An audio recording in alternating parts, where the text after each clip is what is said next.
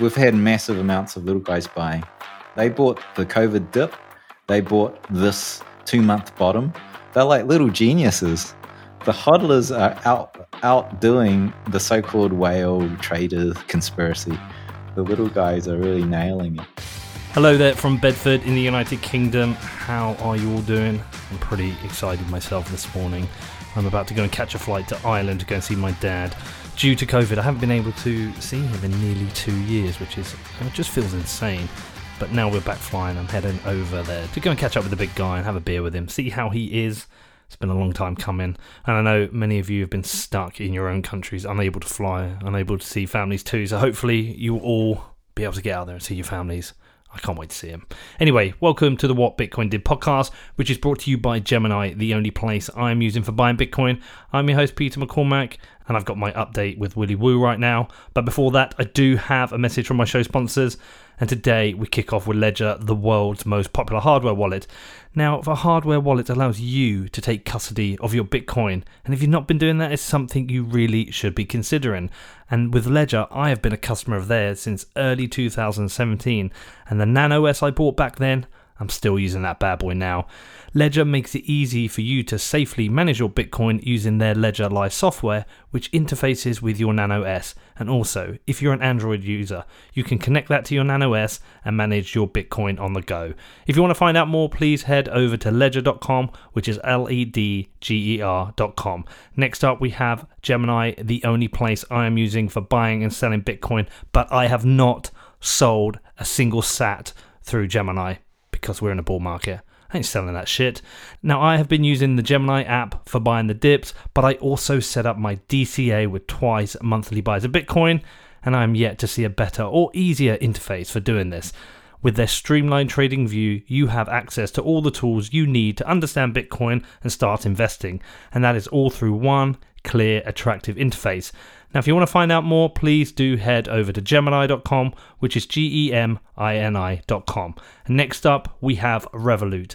Now, as many long-term listeners know, my bank of 25 years, Lloyds TSB, they closed down all of my accounts. And they clearly don't like Bitcoin. And that's when Revolut reached out to me. They said, Pete, we like Bitcoin. We'll support you. Come and try us out. So I did. I signed up. I moved my entire Lloyds account to Revolut. It took about 2 hours and it could not have been easier. And they are offering you $20 or £20 if you sign up for a Revolut account and complete 3 card transactions. Now, it only takes a few minutes to set up, and you can create a card and add it to Apple Pay immediately and get that cash in your pocket. But you know what I would do? I'd convert that cash straight to Bitcoin. Now, this is a new relationship, and I'm working with the Revolut team to help them build a bank which is Bitcoiner friendly. There is a lot to navigate, but we have got this. Now, if you want to find out more, please do head over to revolut.com/WBD. That is revolut.com/WBD, and you have to use that URL to be able to claim the bonus. Also, we have BlockFi, who are pleased to announce that they have launched their BlockFi Visa Rewards Signature Card. Now, if you're in the US and you own or you're interested in owning Bitcoin and you want to stack more sats, then the BlockFi Rewards credit card provides the easiest way for you to earn more Bitcoin because you get 1.5% Bitcoin back on every card purchase and there is no annual fee. But not only that, you can earn 3.5% back in Bitcoin during your first 3 months of card ownership, and everything you spend over $50,000 will earn you 2% back in Bitcoin. Now, if you're interested in checking this out and you want to find out more, please head over to blockfi.com, which is blockfi.com. Okay, so on to the show today, and we have Willy Woo back for his update, and this one's going to be pretty juicy. Now, we've had a pretty crazy couple of months, and after breaking below the bottom of the range that we sat in for a few months, Twitter was going crazy. People were calling for 20k Bitcoin and screaming, sell, sell, sell. And as someone who's been Bitcoin for a little while now, I can tell you, more often than not, that is the best sign to start sacking sats. And I did. I went long. I bought some more Bitcoin. About 32k I think I got in. And what started as a short move that took us back above 30k quickly turned into a massive short squeeze, and in just 4 days we went from 29k to 40k, and on Binance Futures it even went all the way up to 48k.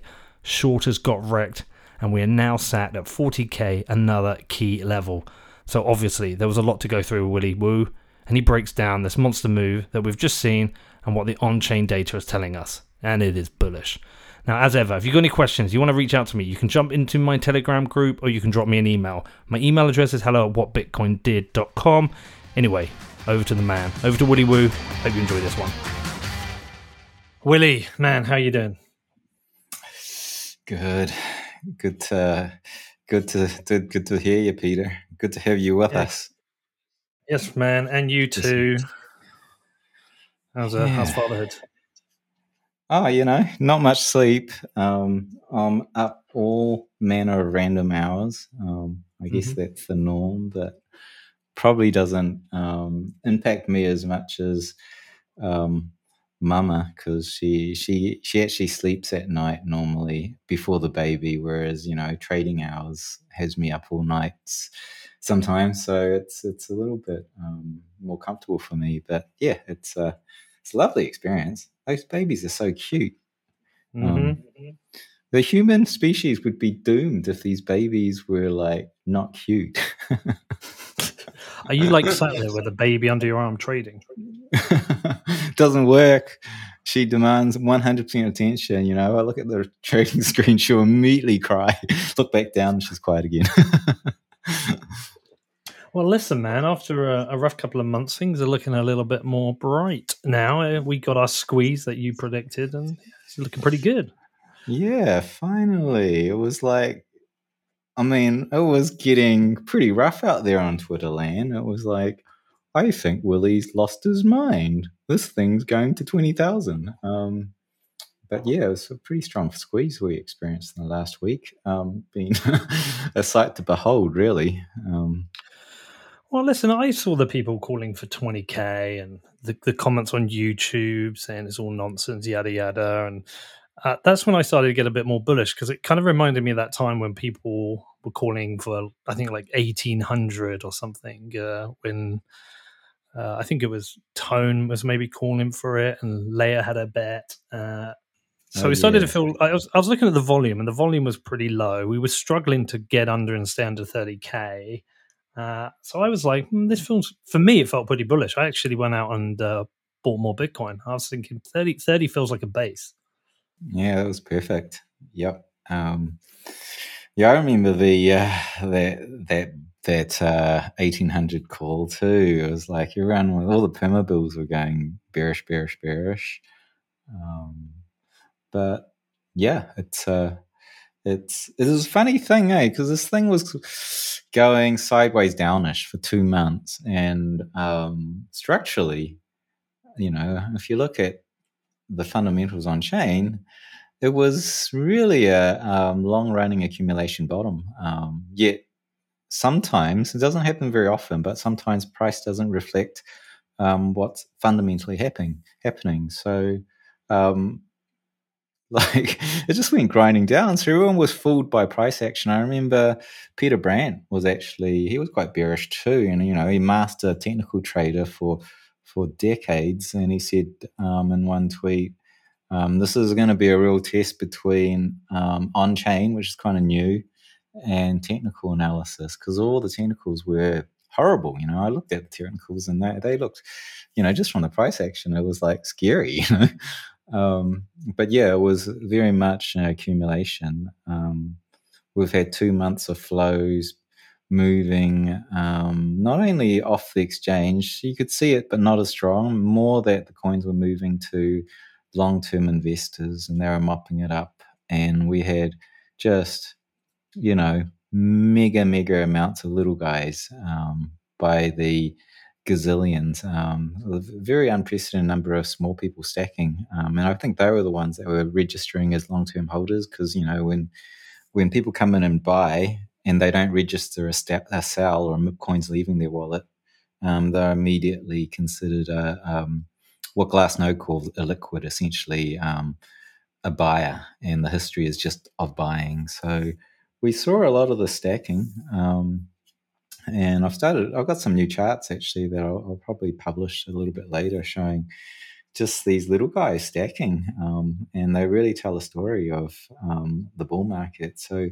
yeah, structurally we've been in a bull market all along, even though price has been so far down, and I was like, this is one of the few circumstances where the market is not only wrong, but ridiculously wrong. Like the price really, the fundamentals right now are no different from when we were in 50, 60,000. So the price has been, I think, just artificially forced down by bearish traders. And like when we had that massive plummet on the Elon Musk and the China FUD, a lot of coins that were being sold off by whales ended up on exchanges. So yeah, I read that as the speculation kind of players, the speculative coins um, went up. So traders had a lot of ammo. They had a lot of those coins. They immediately absorbed it because they ended up on exchanges, and it's been 2 months of them selling down and those coins being mopped up. And last week saw the end of that. So no more coins. Well, the supply is running short on the exchanges, so price squeezed. And interestingly, it climbed to something like the mid 30s. It climbed about $5,000 before we actually got the squeeze. It looked like a squeeze, but it wasn't until I can't remember the exact. I don't have the number right in front of me, but it rocketed. I mean, it just 26th. Yeah, 26th of July, Sunday 26th is when it happened. I mean, it was morning for me, and I was like, I just got up, and I was like, oh my god, this is crazy. I was like, I slept on a few orders right there in real time while it was running up, and this thing just kept running up thousands. I'd never done a trade where I opened and closed it in like 180 seconds and seen the gain at that kind of rate before. It was kind of crazy. Yeah, I mean, I was pretty bullish on that last trying to push under 30k and it wouldn't go, and we saw that kind of gradual climb back up to like early low 30s, and I was like, no, I think we're good now. I think that's it, because I always have in my head, Willie, that over time we have a bigger distribution of coins into long-term hodlers. I'm always meeting more people holding more. We know of more companies holding more. So the supply now the available supply for traders now must be lower than 4 years ago. So we naturally must hit a prior highest point. The supply and demand fundamentals are in play. And I was actually pretty bullish, and I accumulated some more at around 32 and a half. It felt like a good spot. But I went to bed and I woke up and I got a message from my producer saying 40k. I was like, what? I was like, Jesus, what happened last night? But it feels strong. It feels strong. And, I stand, I'm going to quote you, man. Fundamentals always prevail. And it's quite interesting because you said about the TA traders. I've noticed some of the TA traders like kind of poking at the on-chain analysts. I've noticed a bit of that. So it did make me laugh. But anyway, listen, you still think we're at a discount, right? You think we should be trading about, was it 50,200? So Bitcoin's at a 20% discount. And like, how do you calculate this? Because people will read that and go, yeah, but how do you come up with that price? Well, this one currently, if I have to look at the level of supply shock that we've got in the system, supply shock is just this word, but you can measure that quantitatively. So, you look across blockchain, grab all the, cluster all the wallets, and then determine all the individuals by forensically analyzing them, and then you go, okay, who are the guys that hodl? Who are the guys that are traders and speculative? And then you run a ratio of how many coins. Supply shock is essentially the amount of supply of Bitcoin that you can get versus the supply that you can't get. And so one view of supply shock is how many coins do the speculators have, because you probably can get the coins off the speculators because they buy and sell, but you won't be able to get the coins off the hodlers, the Michael Saylors of this world. He ain't selling, right? So it's simply a ratio of those coins you can't get to the coins you can get I flipped it so that visually um, it tracks price. Actually, it tracks price very, very closely, except this last 2 months where supply shock's been ramping up and price is going down, which we call that, classic divergence. And it's very, very seldom you see this at that. Well, I've never seen one at that scale before in the 12-year on-chain history of Bitcoin. We had one October last year, and that resolved in a squeeze, right? It squeezed from 10,000 to 60. And so the supply shock now is at the same level as where we were when we were range bound in the 50, 60,000. So all we need is really the sentiment of traders who really determine the short term pricing of Bitcoin to switch bullish to the same level of bullish FOMO that you saw, pre-May, April, first quarter type zone, where they started to price a premium into Bitcoin above, the fundamentals. Normally, you see the price above the fundamentals, in a bull market, and then it gets even more, frothy towards the end is when it just gets out of hand and it's way above what, the long-term guys are supporting the price at. So once that flips, the price, the current supply shock, we deserve to be in the 50, 60,000 range. Once we break 42, that's the long-term sort of line in the sand of the channel we've been playing at. And it's just really just a big gap from there to 50. 42 to 50 is just a gap. So if we break 42, it's not going to be much time to get to 50. So, yeah. What you think we'll consolidate again around 50, 60 for a while? Yeah, I think we'll take a little bit more time to slice through. Like, I wouldn't expect us to slice right through, but anything can happen. I kind of expect that we'd just retest some of that zone in there because we spent so long playing around in that zone of discovering 50 to 60. And then, wow, if we break all-time high from what is that, 64? What was the all-time high? I can't even remember. It was around 64, yeah. I got the chart. If we break that, then we'll be off to the races again. And having done that with a very nice, long, kind of 2 to 3 month consolidation back down to test lows. It's a very interesting kind of. It's definitely one of these things I've never seen before on the blockchain, the Bitcoin price action, where instead of a dump, a wick down, rejects, and it goes back up. The people dumping were just so capitalized that they dumped so many coins that the people that buying the dip, which was the plebs, everybody, took a while. It took 2 months to absorb it to the point that the supply shock has started now. So it was 64,707 high on Coinbase. I've got a number of personal theories that I just pull out of the air of why this might have happened. We did go up pretty quick. Did we go up too quick based on a small number of very large buyers? We had people buying billions or hundreds of millions. Is that something that happened? And are we seeing a lot more of like Wall Street and professional traders coming in who are buyers and sellers that don't really care about? I'm sure not many of them are buying because they believe in freedom and freedom money. They see an asset that they can speculate on. And I think I can't remember the name of that company, the British company, the gold, the specialist in gold. So they bought a whole bunch of Bitcoin. I think they sold all theirs now. Was it Ruffer? Ruffer. Yeah, I'm pretty sure they sold all theirs now. Yeah, they bought like 600 million, and then they dumped. They dumped a bit, and then I think they dumped the rest. Yeah, they dumped citing the kids are going to be no longer speculating on meme coins because COVID's coming to the end or something. Yeah, and so there's that, and then we've got we had a lot of FUD again, as we do every cycle. They're still going on. Thank you very much, Elizabeth Warren.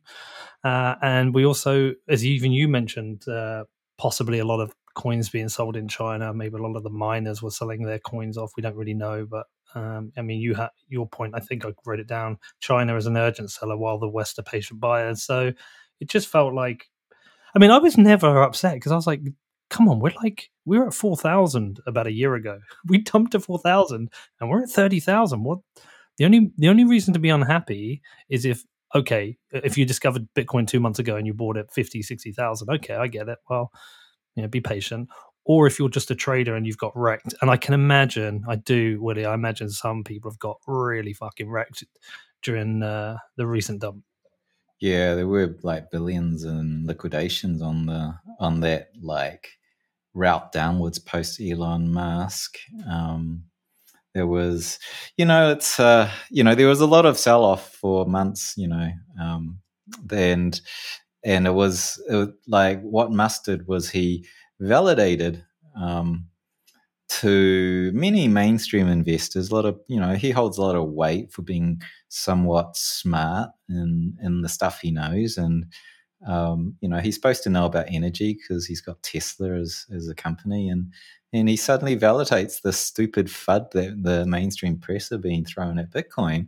And I can totally imagine if you're a new investor that just decided to buy $1 million of Bitcoin because you're got a family office worth 50, $100 million, and you just had a quick 2 to 3x.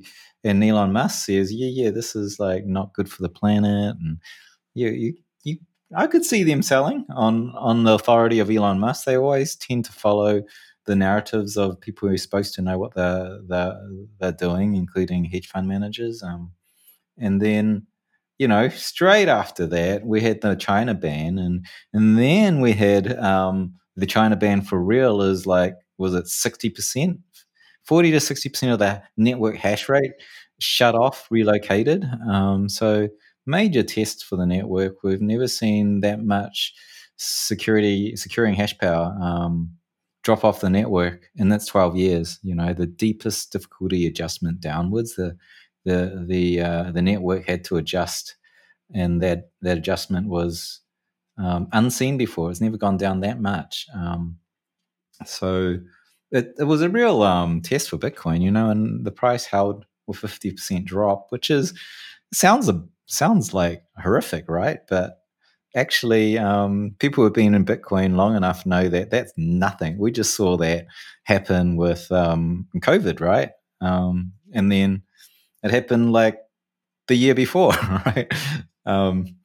With the bottom of the bear market. So it's almost an annual thing. And here we've got a very powerful nation state banning Bitcoin and half the network dropping off, and it recovers quite well. So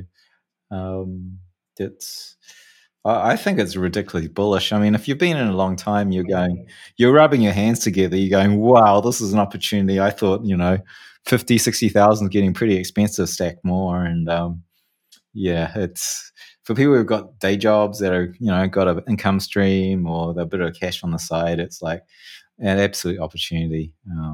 Or if you're a leverage trader that's going to be counter trading, everybody's saying it's going to go to 20. I think you can tell. I think you can tell a lot from the sentiment on crypto Twitter. Oh yeah, when have you ever seen everyone be right in the trade? It's never been the case. No, I just didn't buy it. Once everyone got bearish, I've been here long enough now to see when everyone's getting bearish and talking about getting jobs at McDonald's and changing their hat and calling for a price which would be a unique price drop down to 20K from 64 would be a unique mid-market price drop. I just didn't buy it. And the other thing I did is I was looking at the chart from 2013, and one of the things I was wondering in my mind, because the chart does look similar to 2013, where there was that kind of like mini bear market mid bull run, and I was wondering if one of the issues was that during this bull market, everyone expected everything to be the same as 2017, and then lots of people trading and leverage trading based on that, and the market just couldn't support that price at that point, and that's why a lot of people got wiped out.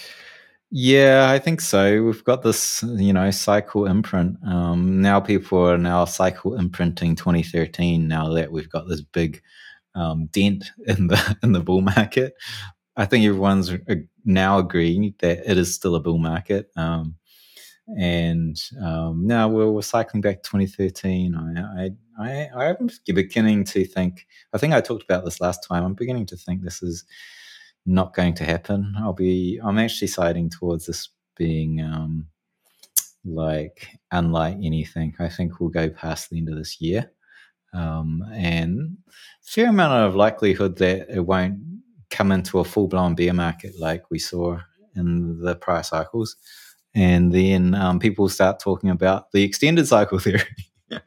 I think this thing's just going to do a crazy wander around demand and supply, and that the halvening has less impact. And maybe Michael Saylor's right. There is no top. It just keeps wandering and discovering. And you might have things like we just experienced, mini bear seasons.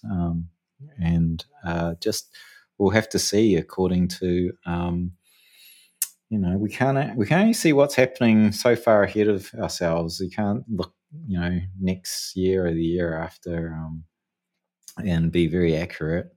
So, yeah. Deal with the data as it comes in, man. Just react to it as it does.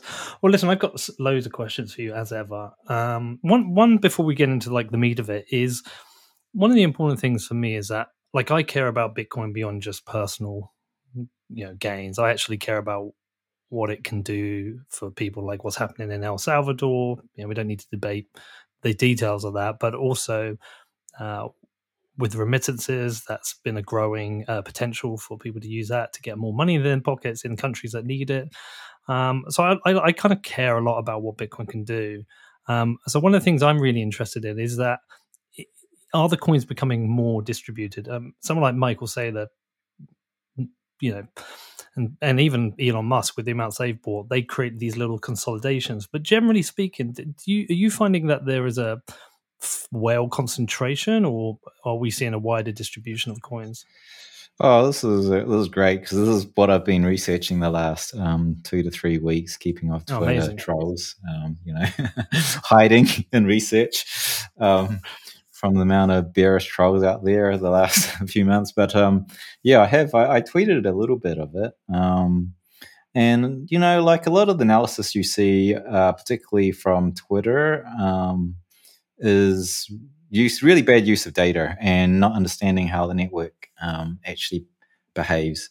Like they say, the whales hold huge amounts and the whales are pumping and dumping and they're getting richer.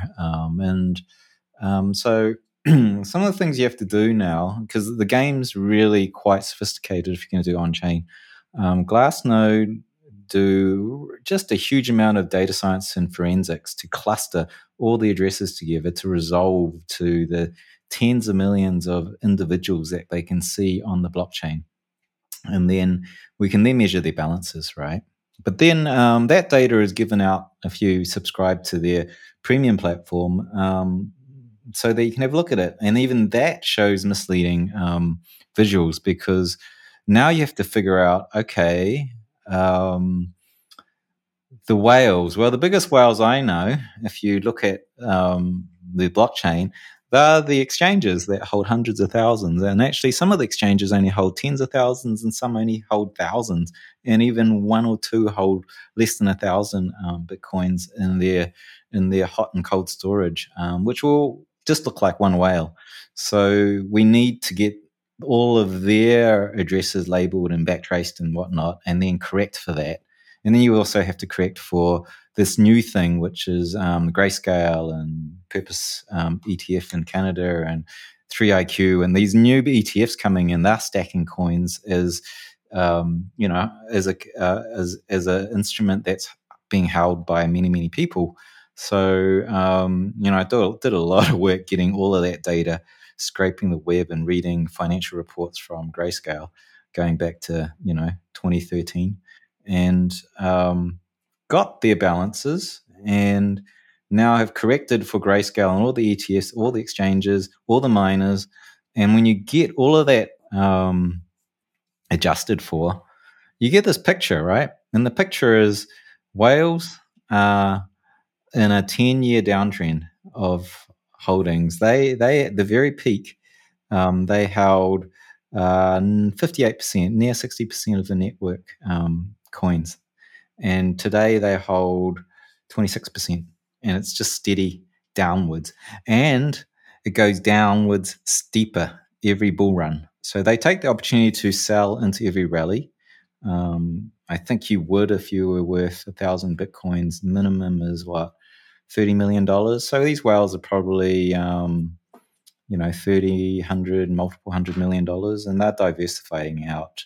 And actually, there's not a lot of signal when you look at what whales are doing, because they're just selling out. And then on the other hand, on the other end of the spectrum, you can look at the shrimps, the less than 1 Bitcoin holders, and the crabs, which is under 10, and they're like growing consistently and smoothly.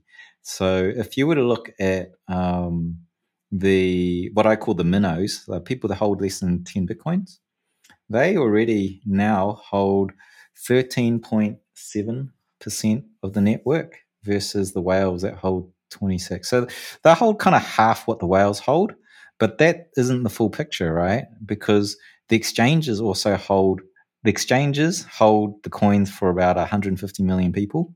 So presumably most of retail hold coins. They prefer to hold their coins on exchanges. You don't see very large high net worth individuals putting coins on exchanges. It's just not done because it's too risky. But like if you add the coins exchanges have and what we see on chain already, that's equivalent to the whales. And then you can count the ETS on top, and it's above the whale. So there's a fair chance, the small holders have more control of the network than the largest, the people with 1,000 Bitcoins and above. And the guys in the middle, sort of in the 10 to 1,000 Bitcoins, they're sort of sideways downwards. They're also losing their control to the small guys. The interesting thing for this cycle is the 100 Bitcoin to 1,000 Bitcoin strata, and that's the kind of high net worth individuals and the smallish hedge funds. They actually bought tons of Bitcoins, and there's been an outlier bump, and that bump started around $30,000 in January. It was let me zoom in. I think okay. So that bump we saw with dolphins and sharks, 100 Bitcoins upwards, but not the whales, that started to climb after Tesla started buying Bitcoin. It was very interesting. So it's interesting in that when Elon Musk threw FUD, there was a lot of selling as well. But those guys didn't sell that much. They still hold a lot of supply. But overall, the trend is looking absolutely great. I'm asking Raphael at Glassnode, CTO over there, to do a little bit of extra work in the counts of these different holders to get the populations. And if I can get that data, then I can run this thing called Gini coefficient across Bitcoin across the last 12 years, which is cool. That's a wealth distribution that economists use inside an economy. So we can start to calculate that once I get that data. I think they're working on it now. So that'll be really interesting because from what I've seen, there's no other coin network that's even close to this level of distribution. It's a really strong argument.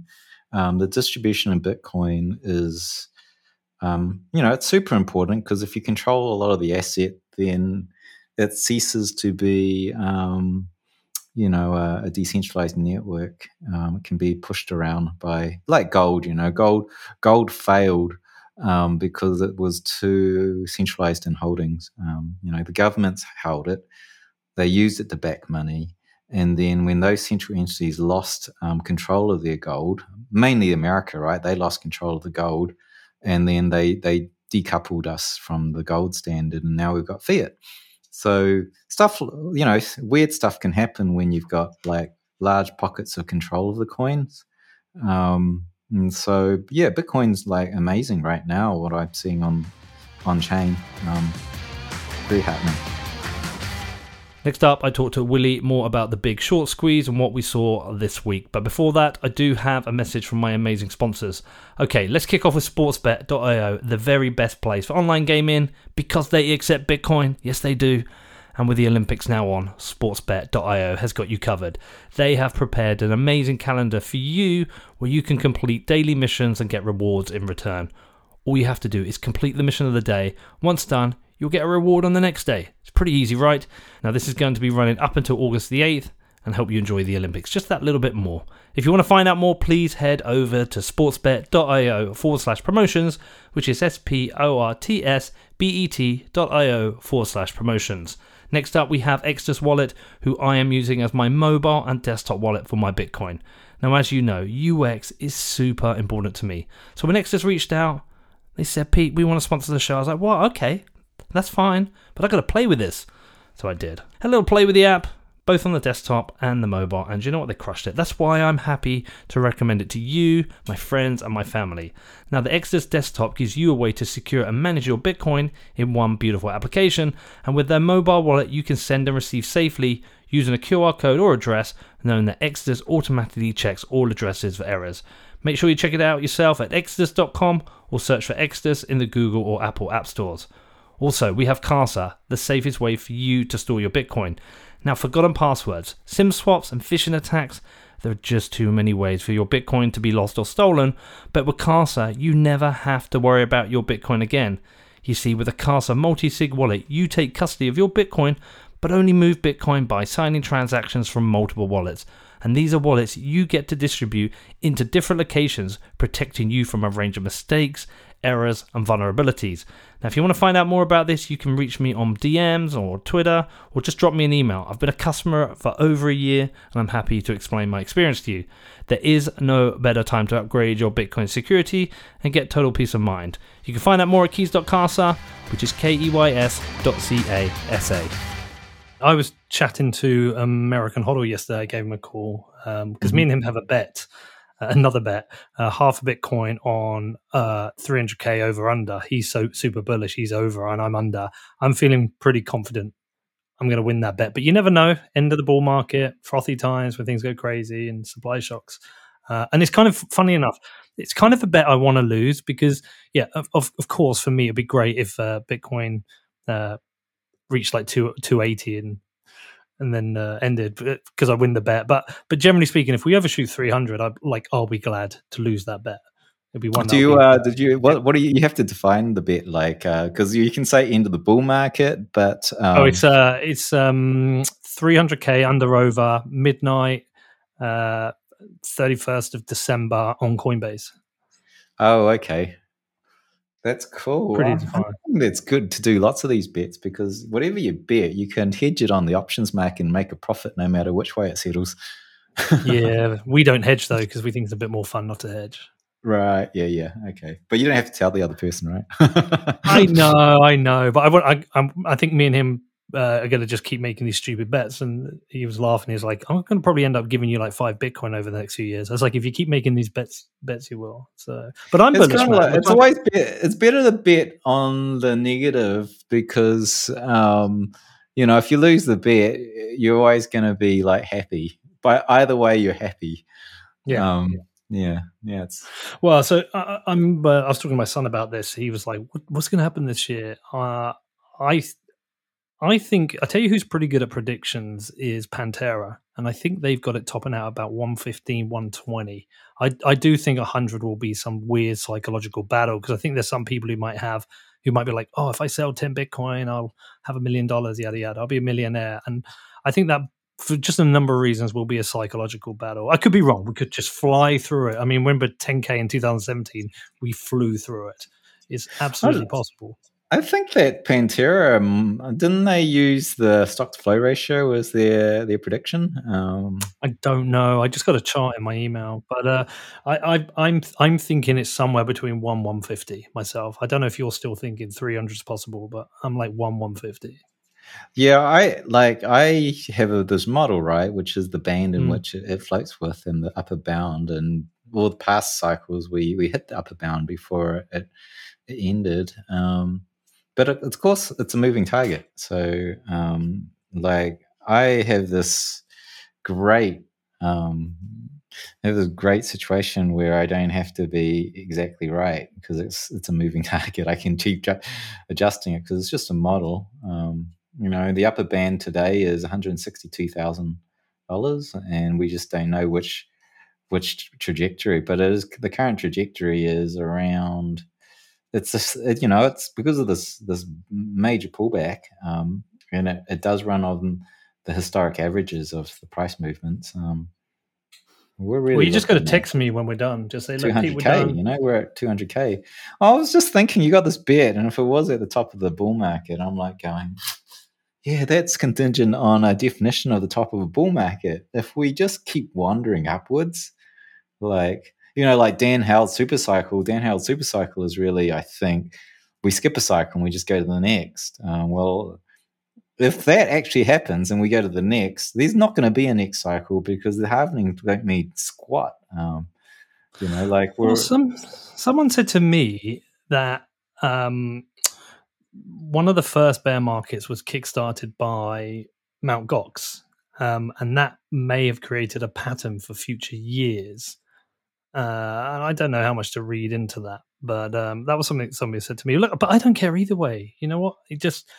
What will be will be. I would just love, personally, this whole 4-year structure to break and things to become a little bit more, in some ways, I'm saying random, but a little bit more consistent as well. Yeah. Because it's just this if it becomes this predictable 4-year every 4 years, I find it a little bit boring.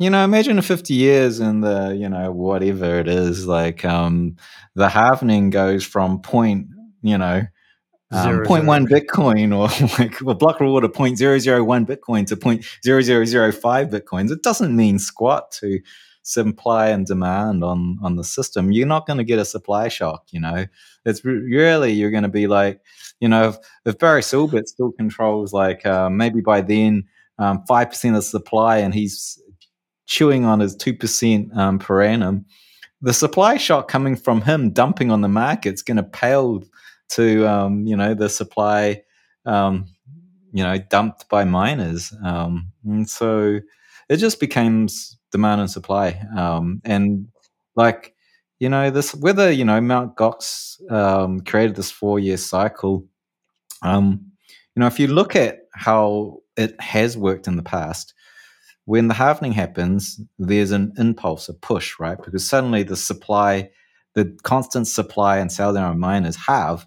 and so it's a push one way. So the cycles are from the push, not the bear market. It's in this halvening where the price just is wandering sideways, and then it starts to gather steam as that collective push, sort of works its way into the system. So we get a shove every 4 years at a particular time, and then it moves up. Where it tops, it's anyone's business. I think maybe he's right. Maybe Mt. Gox was the cause of that top. Maybe 2017 was a top because that was the first major tax season.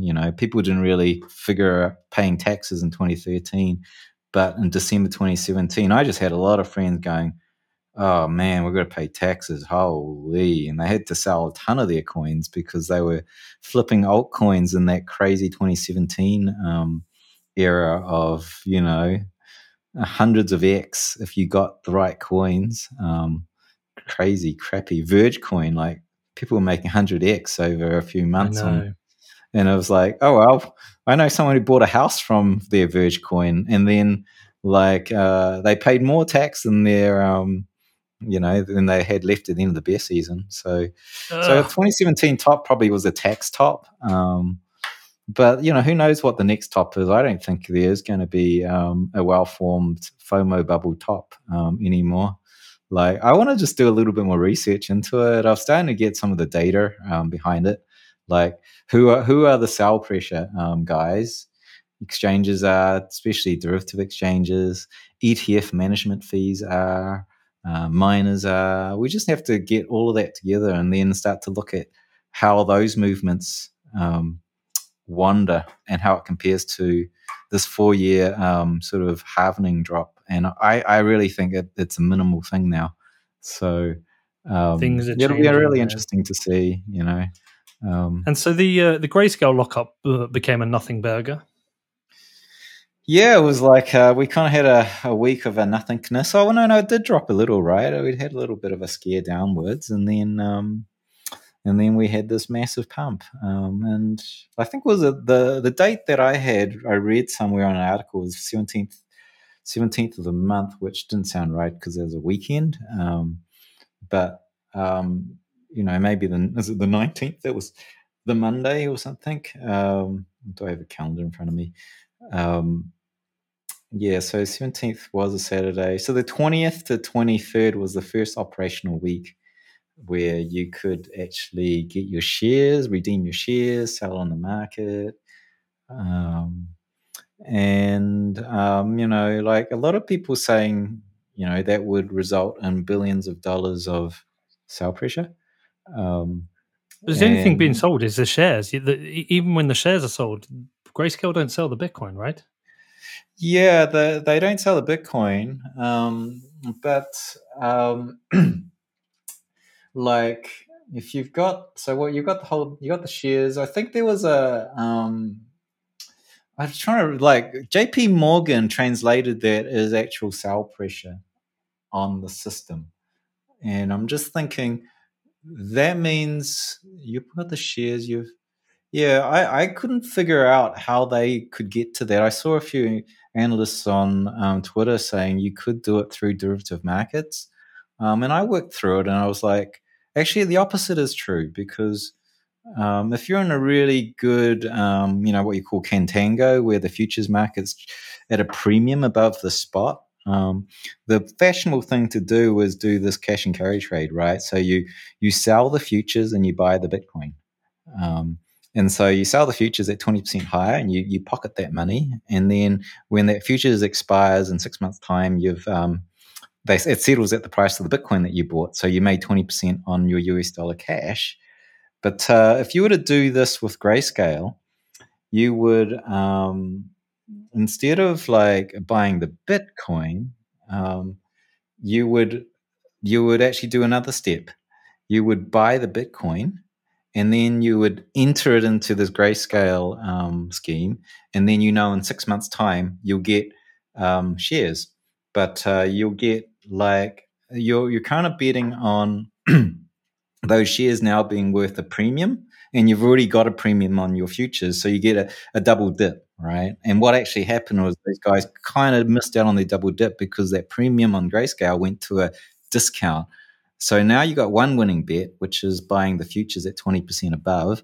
And then you've got the Grayscale discount, which is you've made also a loss. Well, maybe it was a 10 or 15% loss. You still would have netted out okay. Maybe you netted out near zero. Maybe you did a small loss, maybe a little bit high. But essentially you netted it out and you ran essentially a carry trade over futures and Grayscale ETF, which was double dipping. And if that was the bet people were taking, then you'd sell your shares and then you'd buy back the futures if it hadn't expired. So what I expected was all this buy pressure from the futures as those guys exited their position and unhedged, essentially, if that makes sense. So there should have been a buy pressure because there's no sell pressure because Grayscale is not allowed to sell. They're holding the bag of those Bitcoins. Yet the buy pressure as they unhedge is being affected on the market. So you get a bullish impulse. And I looked at it earlier today, and it wasn't that week that we talked of, which was the first week they could have done it, the 20 to 23rd of July. But it was like, let me just pull up that chart right now. It was near the end of that week where we had this huge run up in futures buying. And so I don't know if that was, it was like, it was exactly that 23rd of July was this ridiculous amount of buying pressure on the futures. On the Friday. So that could have been the effect, because if you were to look at that under a technical lens, we haven't had a run up of that amount of buying on futures, just in terms of the premium on the futures, that growth rate, we haven't seen that in like a long time. I think all of this year.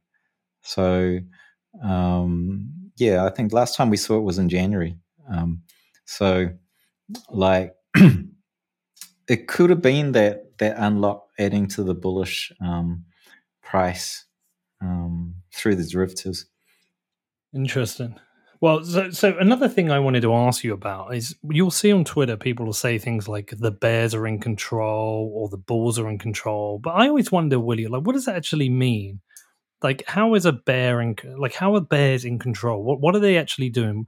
Are they the groups of people just trying to push down the price because they've got leverage short positions, and they're fighting against people who've got the opposite leverage long positions, and they're whales, and they're just basically buying or selling based on trying to beat each other? Is that what's actually going on? Yeah, it's a game, you know. It's a game. Like you know, I think I've said it in the show. I've said it. I say it a lot. I think of like the markets. You know, if you're a trader on the market, most people are sitting watching this game. Let's call it a gridiron game, and you're betting on yards. And most retail traders think that it's about predicting the price, and then like you know, going, oh, this player's good, that up against that formation, then let's put a bet on it. But the real traders are actually the players, and they're on the field, and they've got weight, and they've got a lot of ammo. You know, they're dealing, you know, with Bitcoin, they're dealing with tens or $100 million of capital, and then you can leverage that up. You might be able to leverage it up 5x or 10x. So now you can swing, you know, multiple $100 million order sizes on the order books, and like I could whack down like a 500 Bitcoin buy order, and no one, you know, I've never seen many people take that out. Like if you see someone saying, I'm going to buy 500 Bitcoins here, and you're shorting it, you know, you've got to sell five. They've got to have sell power to sell and take those bids. And so most rational traders will just bug out. You know, that it's like, you know, a little spaceship flying along going, oh, I'm going this direction. You see the Death Star coming up at you. You just bug out and you're not going to take it on. So are those bits just there to scare people off sometimes, and that you can yeah, pull they're out scare walls, right? We call it spoofing. In traditional markets, they call it spoofing. It's been outlawed. I think it still happens, but Bitcoin, it's a very much unregulated market. So in some terms, it's a fully free market, right? It's just rough and tumble games, and everyone's got to deal with it.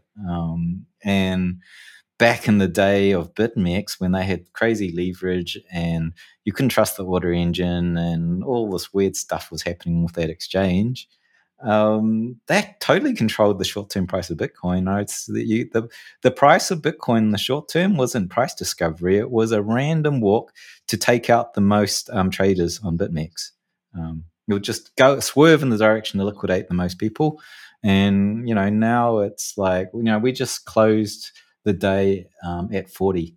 And that was like a really good pin to 40,000 because that was, I think, pretty much the target price that a lot of options traders had put a lot of open interest on. So a lot of people were making bets at 40,000 and the price went and hit it. So, you know, there is sort of impacts where like how the markets work is, you know, options actually back onto futures, and that impacts the buying and selling on futures markets. But there's also this kind of game where you can actually push price in a direction to make sure you win on the other instrument. So yeah, I don't know if people think about that when they say bulls and bears in control. I think it's just a nice sort of thing that most people like to talk about, and you know, on Squawk Box or whatever they say. But Yeah. Well, listen, I'd like to talk a little bit and just finish off on a little bit on the market structure. Something you've said to me a couple of times is that bull markets are controlled by retail. And I've read your most recent report, which, by the way, I tell everyone every week, but they should go and subscribe to, and it will be in the show notes because I find it very useful. And whilst you're not always right, you're right a lot of the time. Enough for it to be something that I follow quite religiously. So you've got a chart in there, and going back to when you were talking about the divergence previously, but we're seeing even during this kind of like drop in price, we were seeing a almost parabolic growth in new users registered on exchanges. So can you talk about how that's tracked? Because I mean, I don't understand it. Are you tracking wallets? Are you able to understand where those wallets are, where they're on exchanges? How does that actually work? So this is the entity work that Glassnode do. So a lot of their data, their really good data is, it's the pricey data. But that stuff there does, they cluster forensically. So they look at all the address spaces, and then you look at the flows of coins, the UTXOs moving between addresses. And there's set patterns that happen, and you go, that bunch of addresses is owned by one entity. You'll see, under certain clustering filters, which is proprietary to their company, they can determine individuals, whether that's they call it an entity because they don't say it's a person. It could be a hedge fund, so they can cluster that, and then they can count those clusters, and then you can get a growth rate on the network. You can see, there's more clusters, so essentially entities or participants, more participants coming in per week. And actually, when we talk about user growth, it's user net growth. It's counting the new guys that have just appeared on the blockchain, and they're like, that's a new person because it's completely new to it's not it didn't go to an existing cluster, so that's new.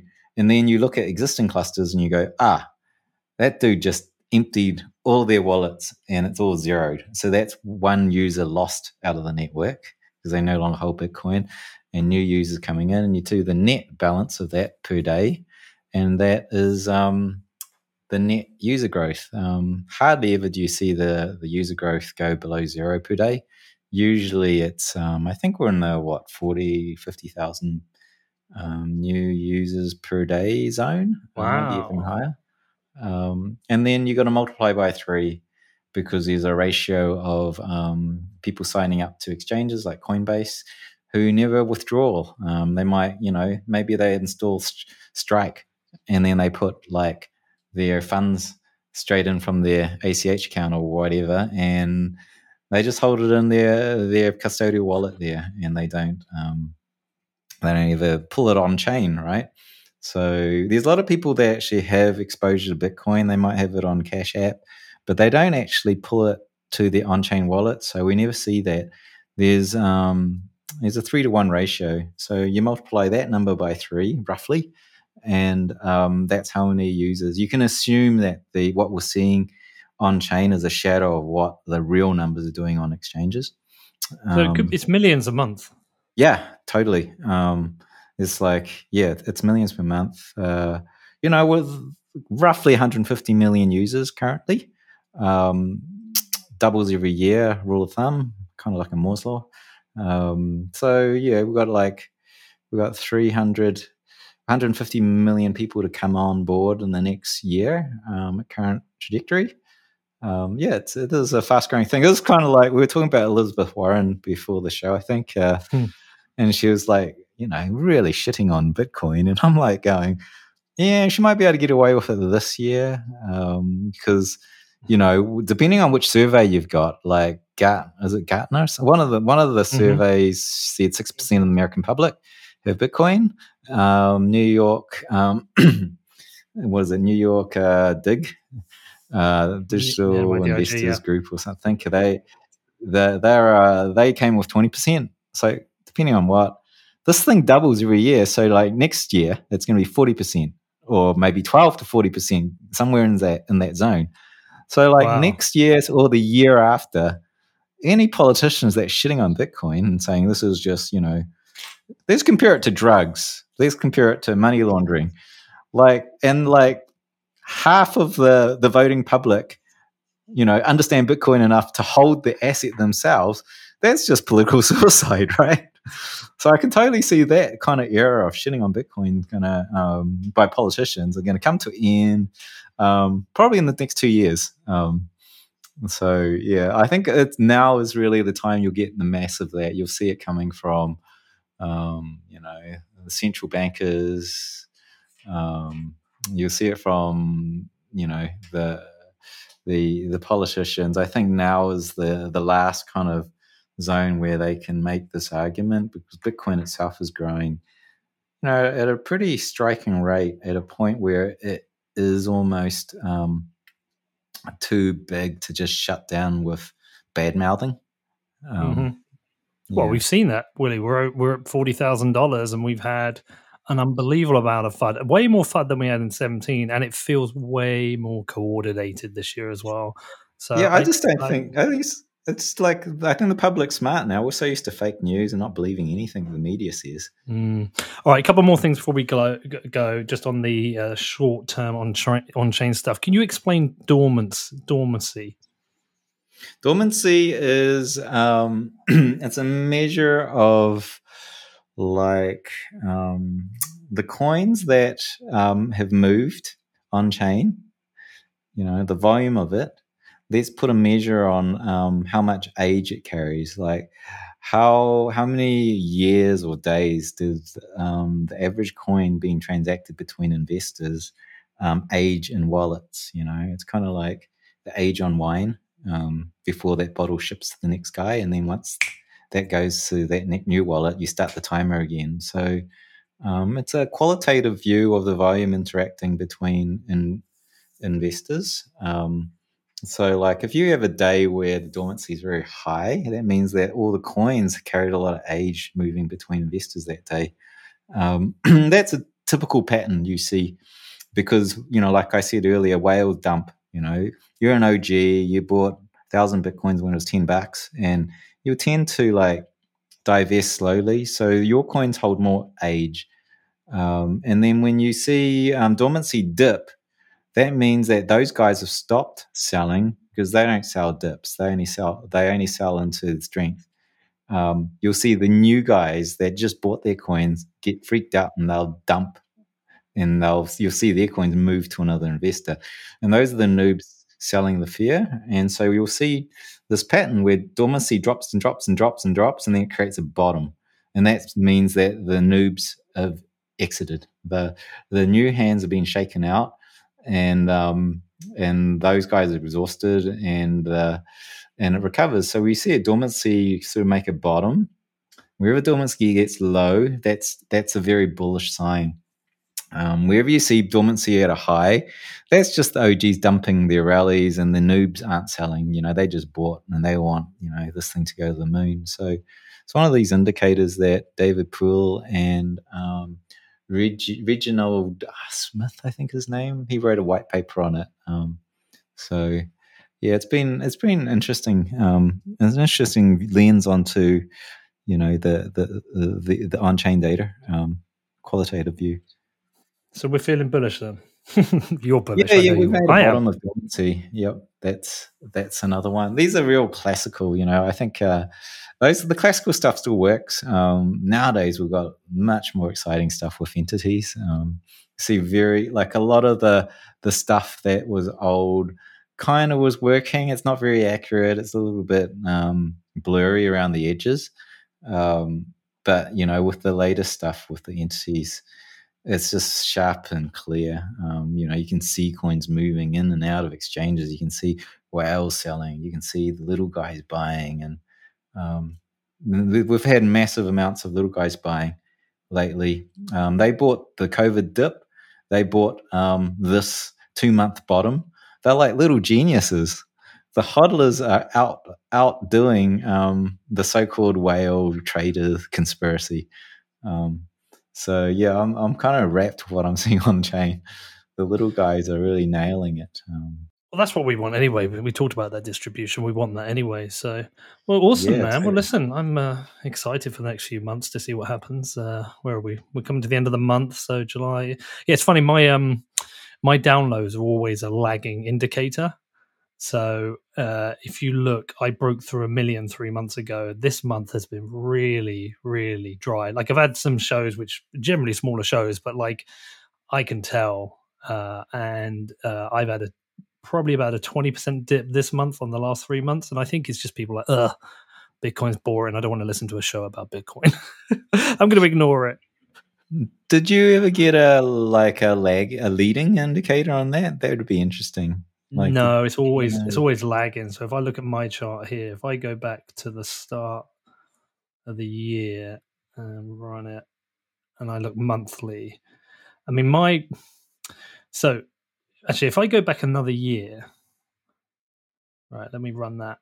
So I'm flat from March to April, a slight rise during July, right? Up to October, back down to November. My like big push up is basically from November to May. So if I then go and look at the BTC chart, the big push up went from October and all the way till kind of mid-April. But I'm about mine tends to work about a month behind, because we essentially were February, March, April in that kind of like 50k range. So you got to think from October to February is where we had the big push up from like 10 to 57. And then if you look, mine's like November to May, I've gone from like 300,000 to over 1 million, but I've sat around 1 million for 3 months and I've dropped down. So mine's about a 1 month behind, interestingly. Right, yeah. It's almost like the price action leads to interest, eh? I mean, like it's not necessarily any reflection of the amount of new users coming on board and seeing that they're coming in, but maybe just the sheer amount of everybody tuning in to listen to the next, happenings because price is making new headlines. They're almost certainly new. There's a lot of new listeners, almost certainly, because I can tell by the emails as well. Because during the when we were really flying up to like 50k, I was getting 30 to 40 emails a day from listeners. Now I'm down to about 5. So there's all these different indicators, but they're always lagging. It's always like, are you seeing much from El Salvador? Because I'm kind of wondering, because I've never, it's like there's a lot of little guys and they're stacking like they've never been before. And I'm just wondering if this is the imprint of a nation state onboarding. You know what? I can look by country. Let me have a look. That's Panama, Costa Rica, Nicaragua, Honduras, Guatemala. This is like 6 million people roughly. Yeah, there must be millions onboarding right now, and we're seeing. We must be seeing. That might be what I'm seeing on Jane with the amount of new users hockey sticking. No, I'm not seeing a massive amount from El Salvador. I did after the president interview. It was the number one investing podcast in El Salvador, but I'm not seeing a massive amount increase there. Mine always tend to come from the US. Okay, yeah, I'd love to see IP addresses and location information on this data.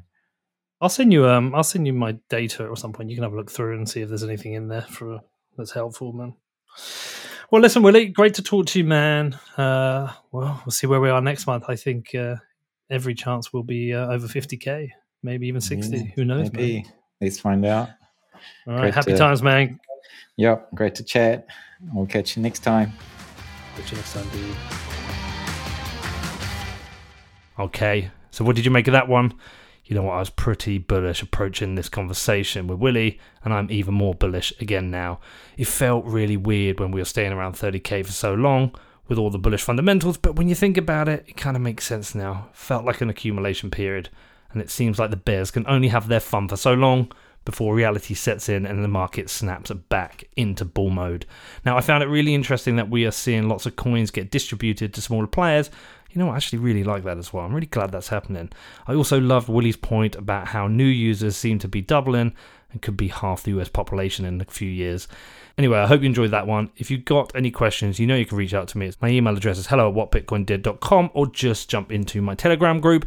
Also, if you want to support the show, it's very easy. Just go up to Apple Podcasts. Go and leave me a review. Just a 5-star. I know you love the show. Come on, go and do that. Do that for your boy Pete. Anyway, I'm going to leave now. I'm off to Ireland. Going to see Papa Smurf. Can't wait to see him. It's been so long. Give him a big hug. Can't believe it. 18 months. Anyway, love you all. Have a great weekend, and I will see you all next week.